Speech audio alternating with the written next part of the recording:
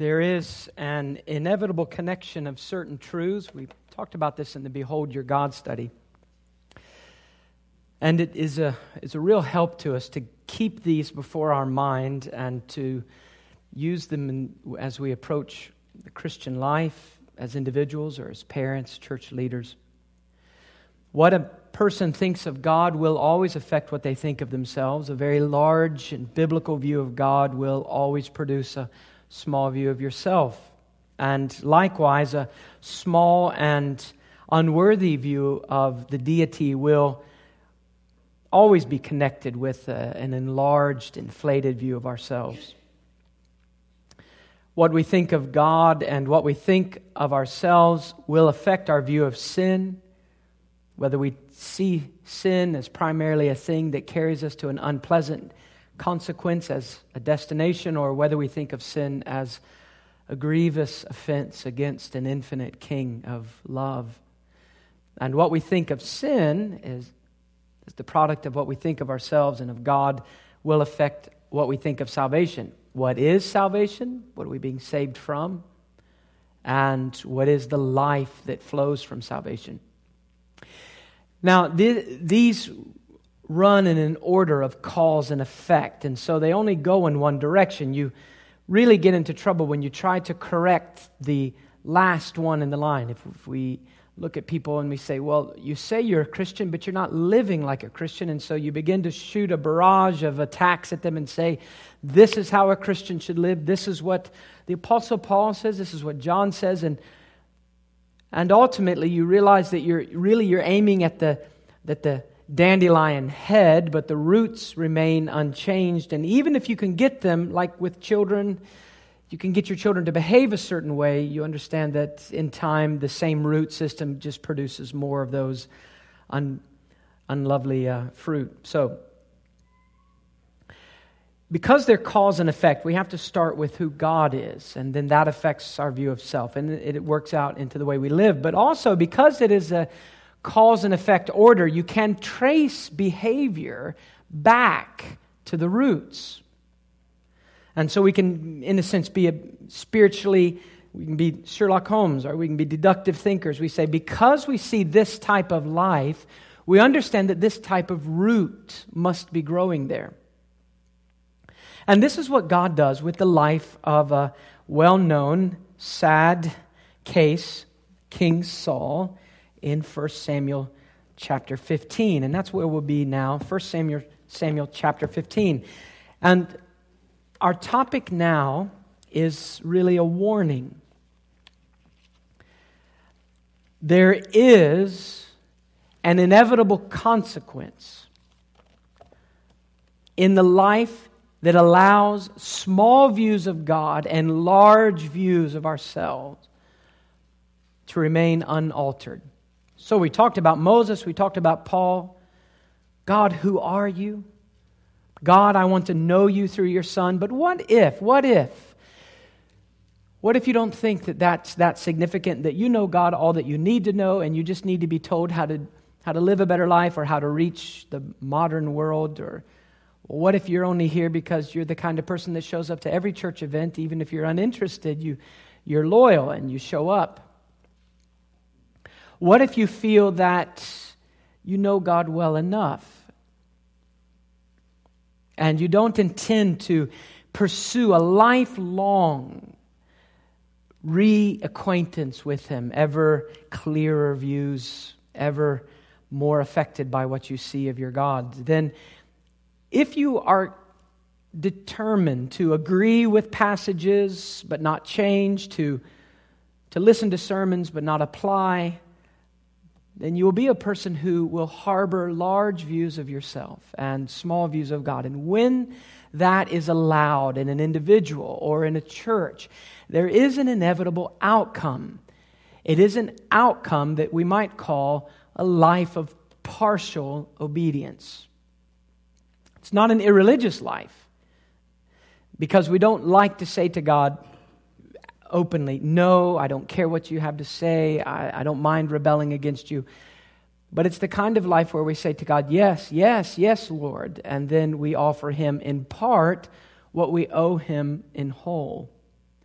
Partial obedience is the life we offer to a God that in our eyes has become small, and when we in our own eyes have become large. Now, let's look at this in the life of King Saul. And what I want us to do is we're going to read through the entire chapter 15, with just stopping a couple times to point out what's happening. And then we'll draw some lessons and conclusions from that. It's a very simple account. So first, I'm in 1 Kings. It wouldn't be that simple if I read 1 Kings. All right, 1 Samuel, here we go. 1 Samuel chapter 15. In verses 1 through 3, we find the prophet coming to Saul and explaining God's expectations of him. He has given Saul a stewardship, he has entrusted Saul, not just with the throne of Israel, but with carrying out the plans of God that were spoken long before Saul was ever born. So look at verses 1 through 3. Samuel also said to Saul, "The Lord sent me to anoint you king over his people, over Israel. Now therefore heed the voice of the words of the Lord. Thus says the Lord of hosts, I will punish Amalek for what he did to Israel, how he ambushed him on the way when he came up from Egypt. Now go and attack Amalek and utterly destroy all that they have, and do not spare them, but kill both man and woman, infant and nursing child, ox and sheep, camel and donkey." So, let's just stop there. Saul's been given the throne, and now Saul has a task. He is to carry the honor of God. Well, where do we get that? Do you remember that in the book of Exodus, as the people of Israel are being brought through, the Amalekites attack them, and God said, because of what you've done, I will destroy you. Now, this is a long time later, and now Saul's king, and so God says to Saul, basically this: I'm giving you not only the throne of Israel, but I'm placing my honor in your hands. I am a God that doesn't lie. And according to the integrity of my character, I will do what I say. And I told the Amalekites what would happen. And now you are to do what I said would be accomplished. So what is it? He is to utterly destroy the Amalekites. It's quite shocking, isn't it? Men, women, infants, nursing babies, children, animals. They're to be wiped out. Well, that's the task that Saul's been given. And it really was not just a matter of Saul's happiness as a king. It was a matter of the integrity of the Lord and the honor of God, because he had made great statements.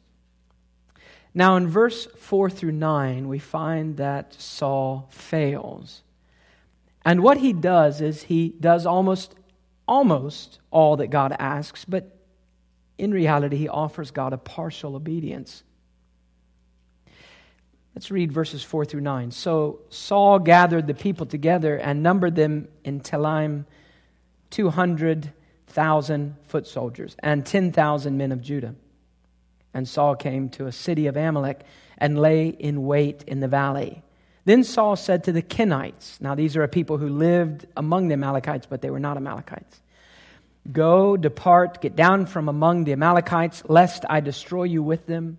For you showed kindness to all the children of Israel when they came up out of Egypt." So the Kenites departed from among the Amalekites. And Saul attacked the Amalekites from Havilah all the way to Shur, which is east of Egypt. He also took Agag, king of the Amalekites, alive, and utterly destroyed all the people with the edge of the sword. But Saul and the people spared Agag, and the best of the sheep, the oxen, the fatlings, the lambs, and all that was good. And they were unwilling to utterly destroy them, but everything despised and worthless, that they utterly destroyed. So there's the scene. Saul offers God a partial obedience, doing almost everything God has requested, but in the end, Looking at what God has asked him to do, it just doesn't seem to make sense.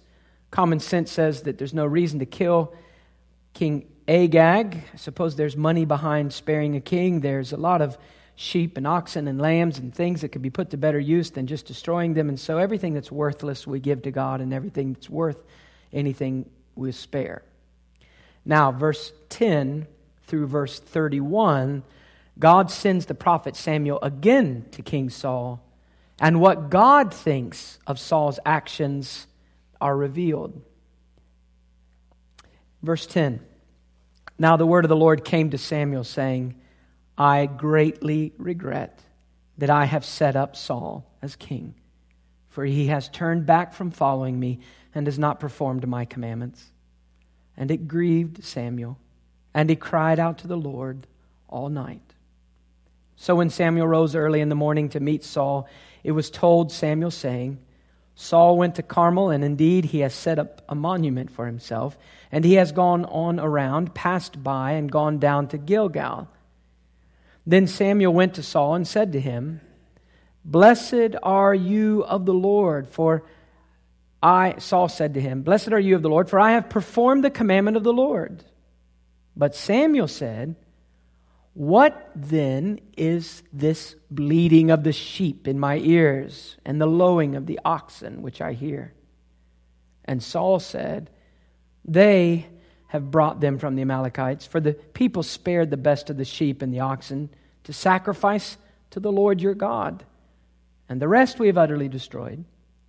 Then Samuel said to Saul, Be quiet, and I will tell you what the Lord said to me last night. And he said to him, Speak on. So Samuel said, When you were little in your own eyes, were you not head of the tribes of Israel? And did not the Lord anoint you king over Israel? Now the Lord sent you on a mission and said, Go and utterly destroy the sinners, the Amalekites, and fight against them until they are consumed. Why then did you not obey the voice of the Lord? Why did you swoop down on the spoil and do evil in the sight of the Lord? And Saul said to Samuel, But I have obeyed the voice of the Lord, and gone on the mission on which the Lord sent me, and brought back Agag, king of Amalek. I have utterly destroyed the Amalekites. But the people took of the plunder, sheep and oxen, the best of the things which should have been utterly destroyed, to sacrifice to the Lord your God in Gilgal. So Samuel said, Has the Lord as great delight in burnt offerings and sacrifices as in obeying the voice of the Lord? Behold, to obey is better than sacrifice, and to heed than the fat of rams. For rebellion is as the sin of witchcraft, and stubbornness is as iniquity and idolatry. Because you have rejected the word of the Lord, he also has rejected you from being king. Then Saul said to Samuel, I have sinned, for I have transgressed the commandment of the Lord and your words, because I feared the people and obeyed their voice. Now therefore, please, pardon my sin and return with me, that I may worship the Lord. But Samuel said to Saul, I will not return with you, for you have rejected the word of the Lord, and the Lord has rejected you from being king over Israel. And as Samuel turned around to go away, Saul seized the edge of his robe, and it tore. So Samuel said to him, The Lord has torn the kingdom of Israel from you today, and has given it to a neighbor of yours who is better than you. And also the strength of Israel will not lie nor relent, for he is not a man that he should relent. Then he said, I have sinned, yet honor me now, please, before the elders of my people and before Israel, and return with me that I may worship the Lord your God. So Samuel turned back after Saul, and Saul worshiped the Lord. We'll stop there. Well, that's the account. What are some of the lessons that we can learn from this life of Paul and the partial obedience? Partial obedience is a sin that the church is always tempted to become comfortable with. There are certain sins that we aren't tempted to become comfortable with. If people committed them, they would be very ashamed to show back up in church. But there are sins which are, if we're careless, they become acceptable sins. And partial obedience is one of them. You probably would be surprised if your pastor showed up on your porch and talked to you next week and said, "I'm really concerned about your partial obedience. You seem to be stopping short." Now, if you were committing adultery and you'd been caught, you might expect to see your pastor. But for partial obedience is the kind of sin that can live in a religious person's life and never be known. It is a subtle sin. We'll talk about that in a minute.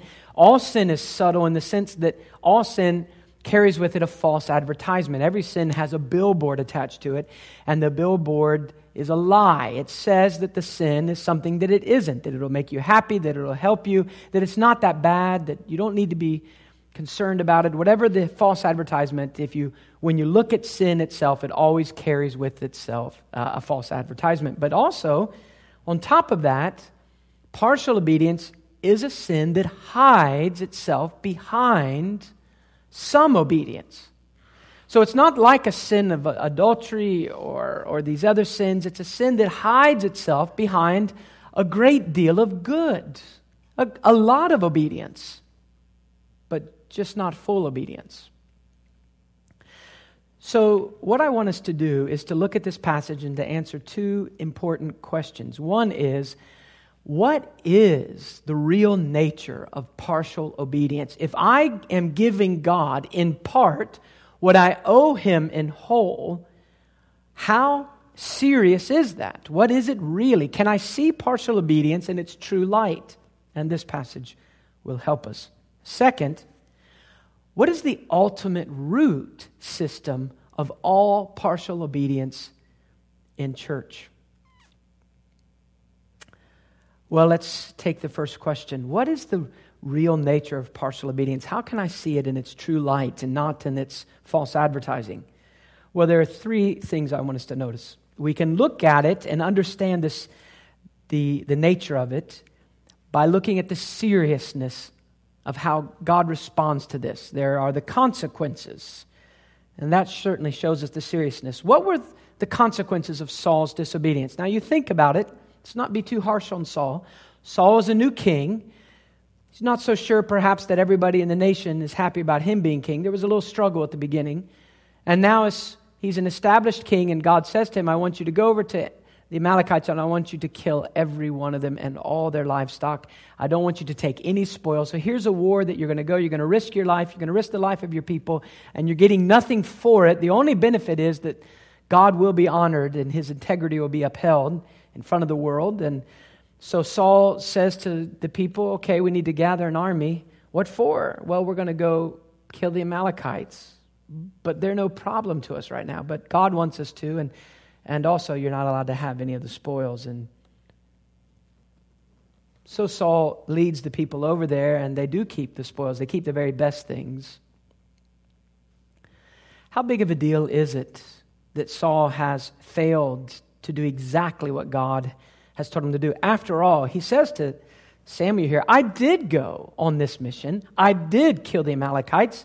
I did everything you asked, except, well, we did keep Agag, the king, alive, and we have kept some of the things, but we're going to use them in the church service." What are the consequences? Well, the first consequence is obvious, isn't it? That Saul loses the kingdom.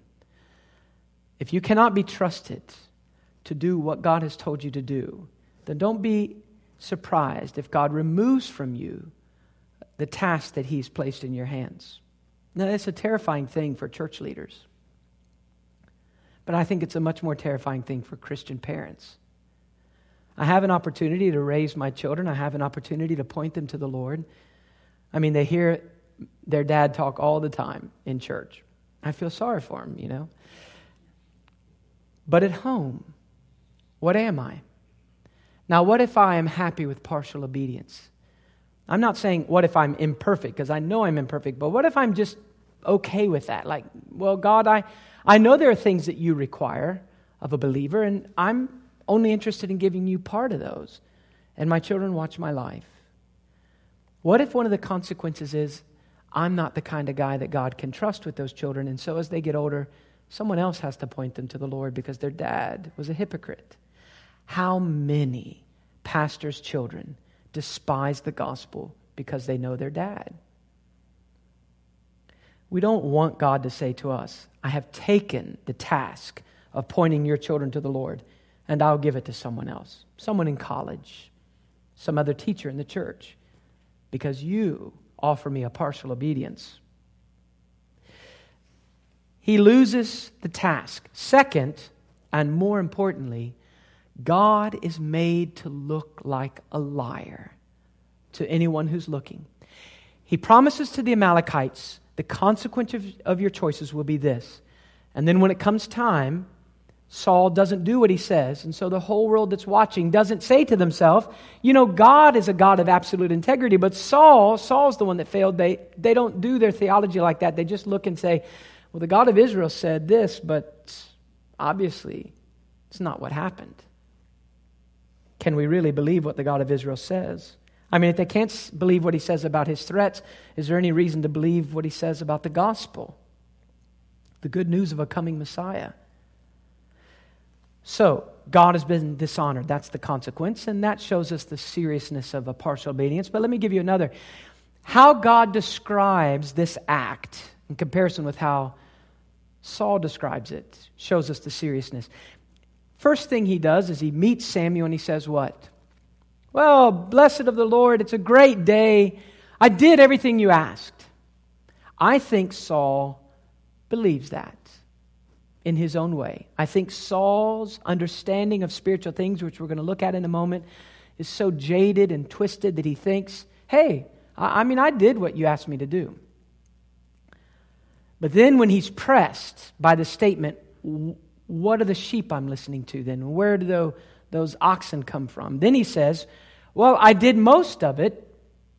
Then he goes to, well, the people, they're the ones that didn't obey. Then finally, when he's pressed into a corner, he says, I have sinned, I've transgressed, but now go with me and come with me to serve the Lord. Now, I want you to notice that passage in verse 30. I have sinned, yet honor me now. What a sad statement. The man that God has chosen to be the king, his handpicked man, just like David later, the handpicked man of God, when he's confronted with his sin, how different he is from David. When David's confronted, he breaks his heart and there is real repentance. When Saul is confronted, he says, okay, well, fine, I have sinned, but honor me now. Saul is concerned that when he goes before the princes and elders of Israel, that he has the man of God's approval. See, I'm still a good guy. I'm still God's man. Here's the preacher right beside me. All Saul is worried about in his repentance is avoiding the consequences of his sin. Think about ourselves. You have been chosen as a Christian, chosen by God. It's astonishing. You have been chosen for a purpose, and that purpose was not heaven primarily. You have been chosen to be brought to God, to live unto God. And Ephesians says you will be an everlasting monument of the riches of His mercy toward you in His kindness. So forever and ever in heaven, all the beings of heaven will look upon the body of Christ there and say, we see something of the riches of His grace in the way He is kind to those people. And you have been given a stewardship and a mission, just like the King Saul. You are to kill, not Agag, and animals, and children, and women and men. You are to kill sin. You are to mortify the old life. You are to put to death the old way of thinking, the old way of desiring, the old way of choosing. God has declared an unending war, as long as we're on this planet, between you and sin. And He has made promises that anyone can who can read about in the Scripture. He's made great promises about what He's going to do to sin through the work of redemption. So every Christian is entrusted with the task of carrying out what God has said He would do. Every unchristlike thought is to be put to death. Every unchristlike attitude is to be brought to the cross. Every unchristlike desire, every unchristlike word, every unchristlike response, every unchristlike intention, all of it is to be put to death. If you think God is not serious about you putting every sin to death, all you have to do is go read 1 Samuel 15 and see how seriously He takes sin when He says to King Saul, you're going to put to death the Amalekites.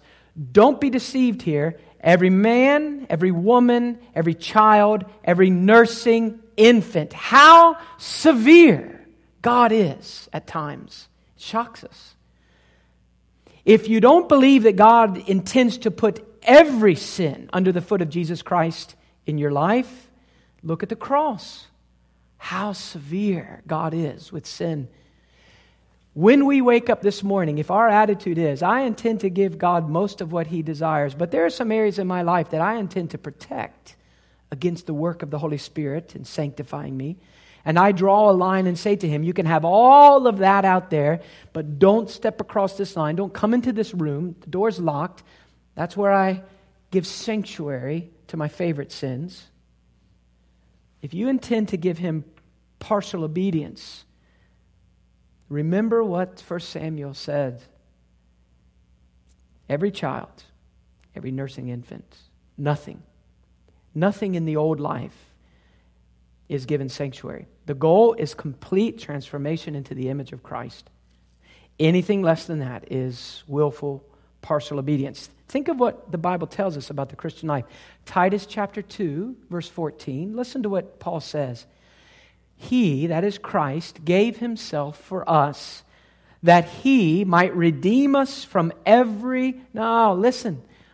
When I read that passage, I automatically think when He says He's going to redeem us from, I think, hell and judgment and guilt and shame. But instead, Paul says this, He's going to redeem us from every lawless deed and purify for Himself His own special people, zealous for good works. Every lawless deed, everyone. Zealous for good works, yes. 1 Thessalonians 4, verse 3, Paul writes, for this is the will of God, your sanctification. Ephesians 1, He chose us in Him before the foundation of the world that we should be holy and without blame before Him in love. The little word chosen, our word elect. What's the difference between someone who's elected and someone who's a candidate? I mean, we have political races all the time.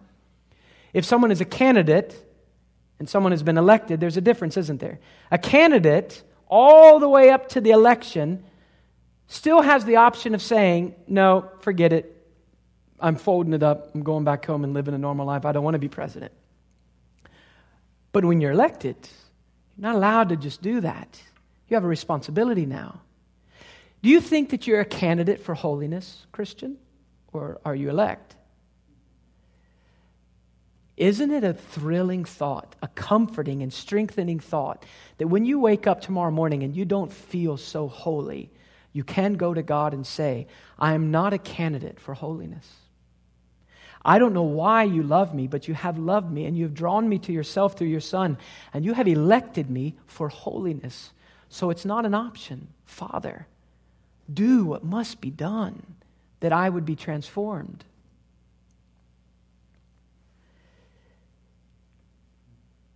What happens? Well, if we're not careful, like King Saul, we pick and choose which sins we want to deal with. Which ones do you leave alone and which ones do you give up? I have found that we tend to give up the worthless sins, or the ones that aren't big matters to us, or the ones that aren't very costless. Saul gave a lot of animals over to the sword, and he killed everyone except for Agag. Now that's a lot of obedience. But what he did was he gave up everyone that was worthless to him.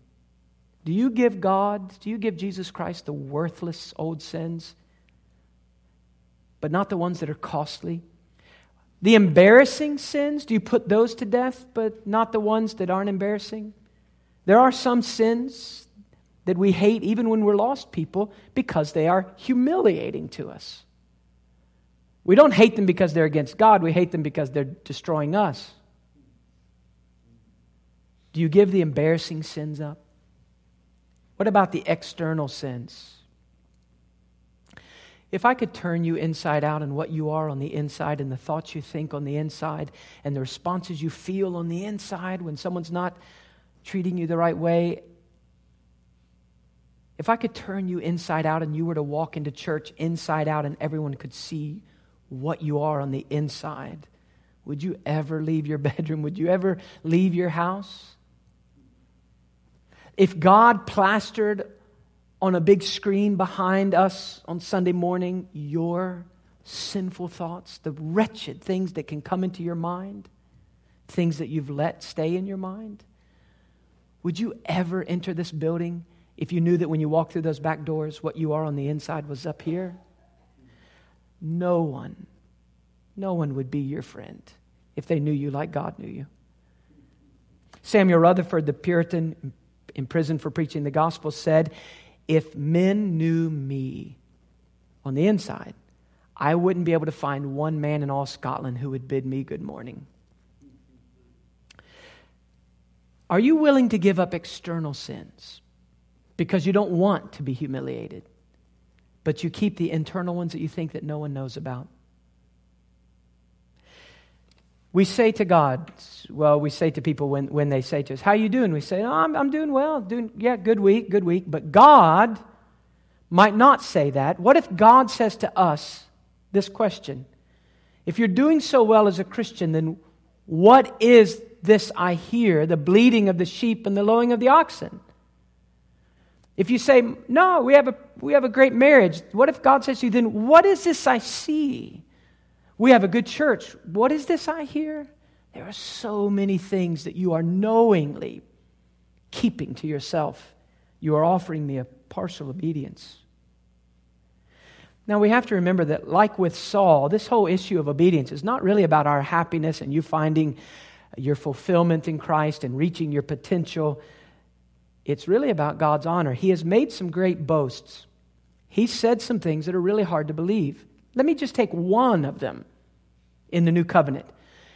"When my son comes, you will name him Jesus, because he will save their people from their sins." Yeshua, Joshua, like the Old Testament Joshua brought his people out from Egypt, out of the wandering into the new land. Christ will be a Joshua to us, a great military captain. He will conquer the land. He will deal with our sins. He will rescue us from our sins. Now that's the name of Jesus. Christian, clearly our task is to walk with the Lord in such a way that all sin is being progressively placed under the feet of Christ. But what if we decide that we've gone far enough and a partial obedience is enough?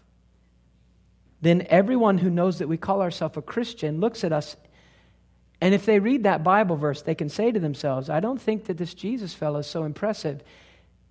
He's named with a name that means he'll save his people from their sins, but every Christian I know seems to be just fine with certain sins." Do you see how giving God partial obedience robs him of the glory due to him? Just like Saul's partial obedience robbed God of the glory due to him. Now, if you don't think you're okay with partial obedience, you say, "Well, that's not my problem. I know I'm not perfect, but I am determined to be fully obedient." Let me ask you, do you ever say this to anyone who points out something in you? Or do you say it to yourself when your conscience is a little bothered by the way you've been living? Do you say to yourself this, "Well, I know I shouldn't, but at least I don't"? It's partial obedience. "Well, God, I know, but at least I don't do this." What does the Lord say about obedience? James chapter 2, verse 10, "Whoever will keep the whole law and yet he stumbles in one point, he's guilty of all." Or James chapter 4, verse 17, to him who knows to do good and doesn't do it, to him it's a sin. So let's ask ourselves, is there any area of partial obedience that we are willingly, knowingly protecting against God? Search your heart. Is there an area now that even now when we're thinking about that, even when you try to shut the door and say, I don't want to talk about that, God, you know that at the door of your heart there is an answer, there is an area, there is something that God has been pointing out to you and you're telling Him no. Now, let's be careful. Common sense often promotes partial obedience in a life. What was Saul before he was a king? Fighter pilot? What was he? He's a farmer. Saul knows the value of camels and donkeys and oxen and sheep. And when you've destroyed an entire nation and all the livestock of this agricultural nation comes over to you and you're a farmer by trade, well, we don't throw away the worthless ones. That just doesn't make sense. It seems to go against all common sense to obey God here, and yet God expects him to obey. Will you stop obeying Jesus Christ where it stops appearing sensible? Can you read the 11th chapter of Hebrews and see how unsensible it looks? How nonsensical, how they just seem, these men and women in that chapter, to continue to make decisions that just go against common sense. But they do obey because it's what the Lord tells them to do. Another thing we notice here, that with partial obedience, it's not just common sense at times, but it's also a fear of people. When your view of God is little, your fear of people is always going to be, your view of people is always going to be big. But don't fool yourself. It's not because you love people, it's because you love yourself. Why do we fear people? Why do we care what people think? It's not because we love people, it's because we love me. And I don't want people to think wrongly of me. You ever notice that there is a culturally acceptable level of obedience in every church? Now, they can all be very different. You could go to one church where cigarette smoking is just fine, and so all the deacons after the service go out and stand behind the church and smoke cigarettes. But then you might go to the next church, and cigarette smoking is about the most horrible thing you can think of, and if you went outside that church and smoked a cigarette after the service, everyone would just stare at you and whisper and talk about you all during the week. So I don't know where the level of obedience is for this church. What's acceptable? But for every church, there is an acceptable level of obedience. And there are times when following Jesus Christ crosses the path and you're a little more obedient than people are comfortable with. And even your Christian friends may discourage you. Will you offer God a partial obedience when people that you love don't understand? Will you stop with what's accepted by men? Really, the question we're asking ourselves is, how far are we going to go? Are you intending to go all the way in Christ-likeness, or is there a magical place that you think that will be far enough? Because when you set off on a journey, the destination of the journey really affects how you journey, doesn't it? If I get in the car and I'm going to Walmart, do you have Walmart around here? We have Walmart. I live at Walmart. I own Walmart. Every day of the week except Sunday, I'm at Walmart. I can't understand how we can need Walmart so much. I don't understand how my wife and I plan it so carefully that every day I'm at Walmart. I tell her, we could give Walmart a break today. When I jump in my car, I'm 7 miles away from Walmart, and it affects the way I dress and what I grab and how I drive and which road I take. The destination affects everything. But when I'm going to Kansas, I don't dress and pack and think and journey the same way. It's totally different. If in your mind you have an unspoken place that this is far enough as a Christian, it will affect everything about how you read the Bible, how you pray, how you worship. But if your determination is, because God is worthy, I will give him. I will not reach this destination here. I will not be perfectly sinless. But I will aim at the complete consecration of my life to Jesus Christ. It affects how you journey. the seriousness of this sin. What about the subtleness of it? Saul says, I've done what you told me, Lord, verse 13. And I think that Saul probably thought that. Well, I've done it. I've done enough of it. I think God's pleased.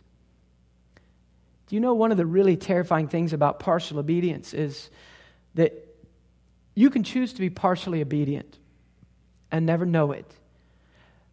Because you do 9 out of 10 things, you don't notice that you're still telling God no on the 10th thing. But everyone around you hears the sheep eventually. It will be exposed. And you can live an entire life in religion, offering God part of what you owe Him, and dishonor your King all this time and think that you're really doing well. Partial obedience is always impressive in its appearance, but it is defective in real performance.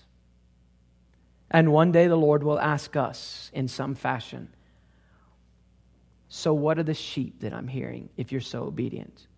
What are the cattle? The third thing that helps us see partial obedience in its true light, not just the sinfulness and the subtleness of it, or the seriousness and the subtleness, but number 3 is the sinfulness. So serious, subtle, sinful. I don't normally do all S's, but maybe it'll help us to remember. In verse 23, look at what we read. Rebellion is as the sin of witchcraft. Stubbornness is like iniquity and idolatry. And this is the way God describes it. Saul says, I did pretty good. I did most of what you said. God says, no, Saul, in my eyes, what you've done is more like witchcraft, iniquity, and idolatry. How is partial obedience like witchcraft, iniquity, and idolatry? How is your partial obedience like witchcraft, iniquity, and idolatry? I mean, let's just ask ourselves, are you a church that is toying with witchcraft? I mean, who would attend church if the pastor next week got up and taught you witchcraft and talked about Satanism and drew some symbols for you and said, we're going to use this for the kingdom? Well, the church will be emptied or he'd be gone. But you know, churches practice witchcraft all the time, according to 1 Samuel 15. What about iniquity? What about idolatry? No one would attend the church if Pastor Tony set up a golden calf here next week. How do we understand what he's saying? Well, let's be careful here. We think that partial obedience is not that big of a deal. God says it's like these 3 things. Witchcraft. Now, I think that one thing we see when he describes these things, the partial obedience with these 3 words, I think one thing that we have to understand is he's saying it is extremely offensive to God for you to offer Him almost all, but hold back part. Because we tend to think that almost all is much better than nothing. And so my partial obedience, God is probably okay with that compared to the lost man who never comes to church and doesn't offer God anything. So God has to point out, no, I'm not happy with partial obedience. I'm not almost as happy as I would be with full obedience. I see it as witchcraft and iniquity and idolatry. But I don't think that's all that God is saying here, because He uses these specific words. And if we get under the surface of partial obedience, we see that indeed it is a form of witchcraft and iniquity and idolatry. But how? Witchcraft. We have a kind of very modern view of witchcraft, but what was the ancient world's view of witchcraft? Witchcraft was, all right, not hocus pocus and a cauldron and Harry Potter. Witchcraft was, you would go to a witch and they would be kind of like a palm reader or a diviner. They would be a person who said that I have ways of getting in touch with the spiritual world, and if you pay the right money, I'll give you. You remember in the New Testament the scrolls, and so we give you these magic scrolls with these chants on them. Now the whole reason for witchcraft in the ancient world was, if you have the right formulas, you can manipulate the spiritual world, the gods, the spirits, and they will do what you want. They'll bless you, bless your crops, bless your family. So what is witchcraft, all right? It is an attempt to manipulate the spiritual world or an attempt to manipulate God or gods.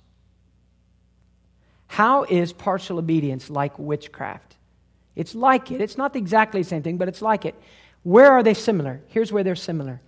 Partial obedience is where you give God a lot so as to influence Him, to bless you, but you are not interested in really living for Him.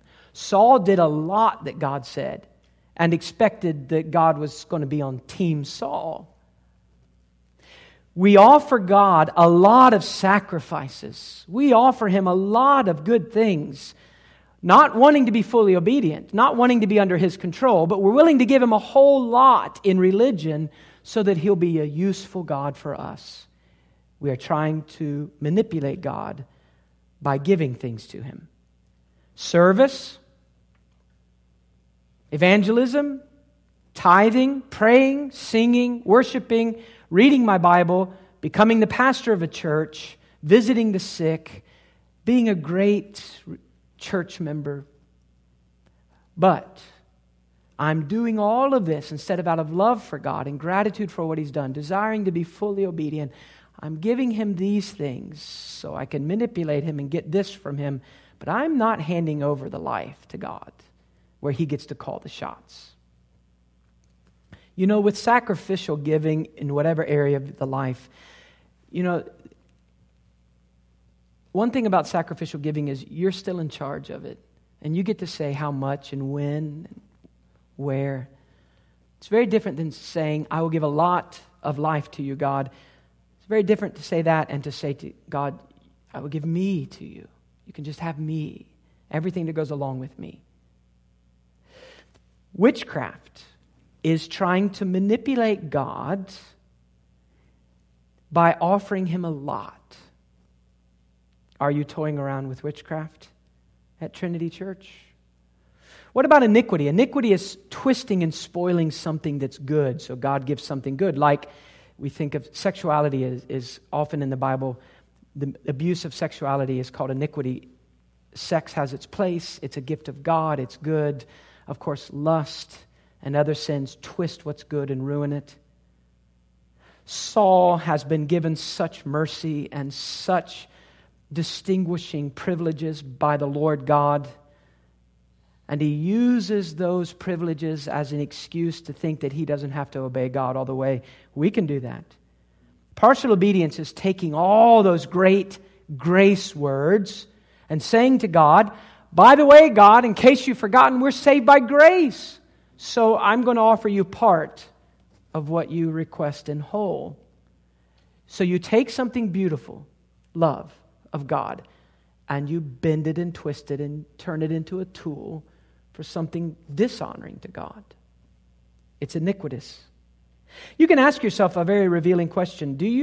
When you think of the full mercy of God, that every sin, past, present, and future, has been paid for by Jesus Christ, and you will never be condemned for any of those sins, if you really are His, does that make you want to live more for yourself? Or does that make you want to put to death every filthy, stinking sin that would rise up against Christ in your heart? The hypocrite is thrilled with the doctrines of grace, as long as it means he gets to have more for himself. But the believer is filled with joy over the doctrines of grace, and it makes him want to live completely for the Lord. Iniquity. It twists the beautiful grace of God and makes it a tool for sin. Third, idolatry. Saul thinks it's a small matter to give God, the King of heaven and earth, part of what he owes him in whole. And he thinks that because his views of God are so twisted and small that he thinks that God ought to be pleased with doing most. The only way to offer God part of what we owe Him and to be happy with that is to cultivate an idolatrously low view of God so that you think that that's all He really can ask for. He ought to be satisfied with that. There are people who profess to be Christians that if they show up to church every Sunday morning, God must just be thrilled to get that much, because even that's a little more than He can rightly expect. When we have a right view of God from the Scripture, we think that every Sunday morning and every moment of every day is the least we could offer Him. Now, let me ask you, is there any hope for a person that sees partial obedience in their life? Well, there is. And there's even hope in this passage. Look at verse 30. Let me see. 32. Verse 32. Then Samuel said, okay, he's told the king, you've lost the kingdom. Right. Then he says to him something. There's something still not finished here, isn't there? Bring Agag, king of the Amalekites, to me, the preacher says. So Agag came to him cautiously. And Agag said, surely the bitterness of the death is past.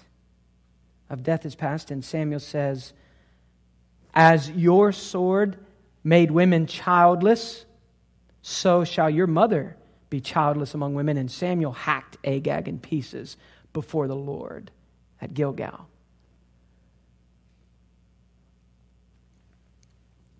The story doesn't stop with God disciplining Saul. The story stops with Saul's dropping God's name in the dirt, dropping the honor of God because he's a man-fearer and he has such an inadequate view of God. Then there's another man, Samuel, who does know God, and he picks up the honor of God. But how does he do it? He asks the king to bring the other king in front of him. Agag says, surely we're going to let the past be past. I mean, the king's okay with me. Israel's okay with me. I don't imagine the preacher's going to have a big problem with this. And can you imagine the scene that Samuel gets a man's sword? He's a preacher, all right? It's not a glorified violence. He doesn't just run Agag through, he hacks him in pieces in front of everyone. Can you imagine the scene?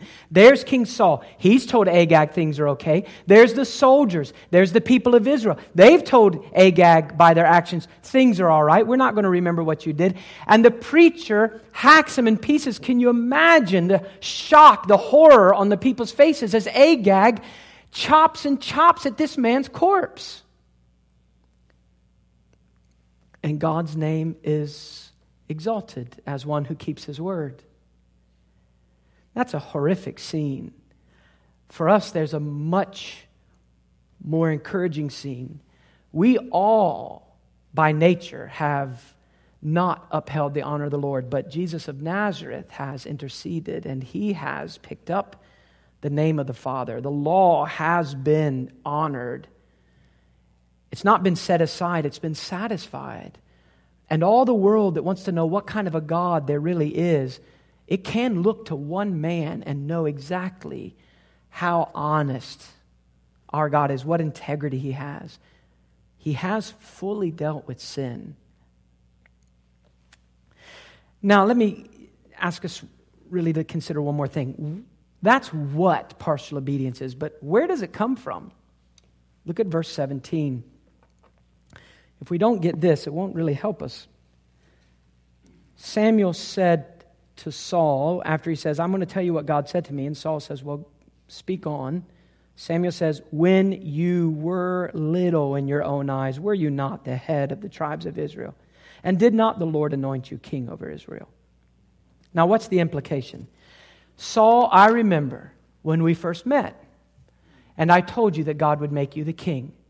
And you had a hard time believing it. Why?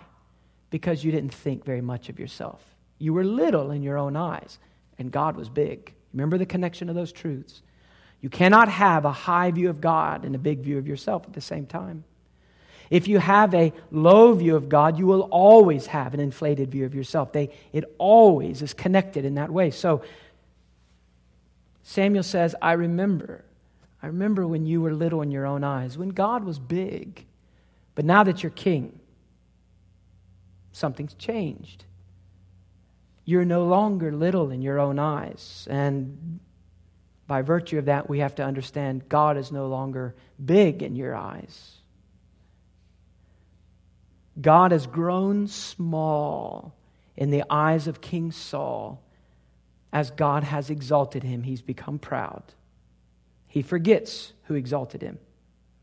The only way to explain all of Saul's actions in chapter 15, from his sin to his justifying his sin, blaming other people, even to saying, okay, I've sinned, but honor me now.